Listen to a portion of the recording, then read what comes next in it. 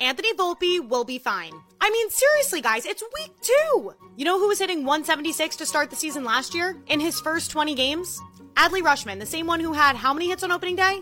Oh, that's right, 5, and a home run. And then we have this spectacular individual who was hitting 205 in his first 20 games and no home runs, who ended up being Rookie of the Year. So let's all take a deep breath and remember the stats. Shortcast Club.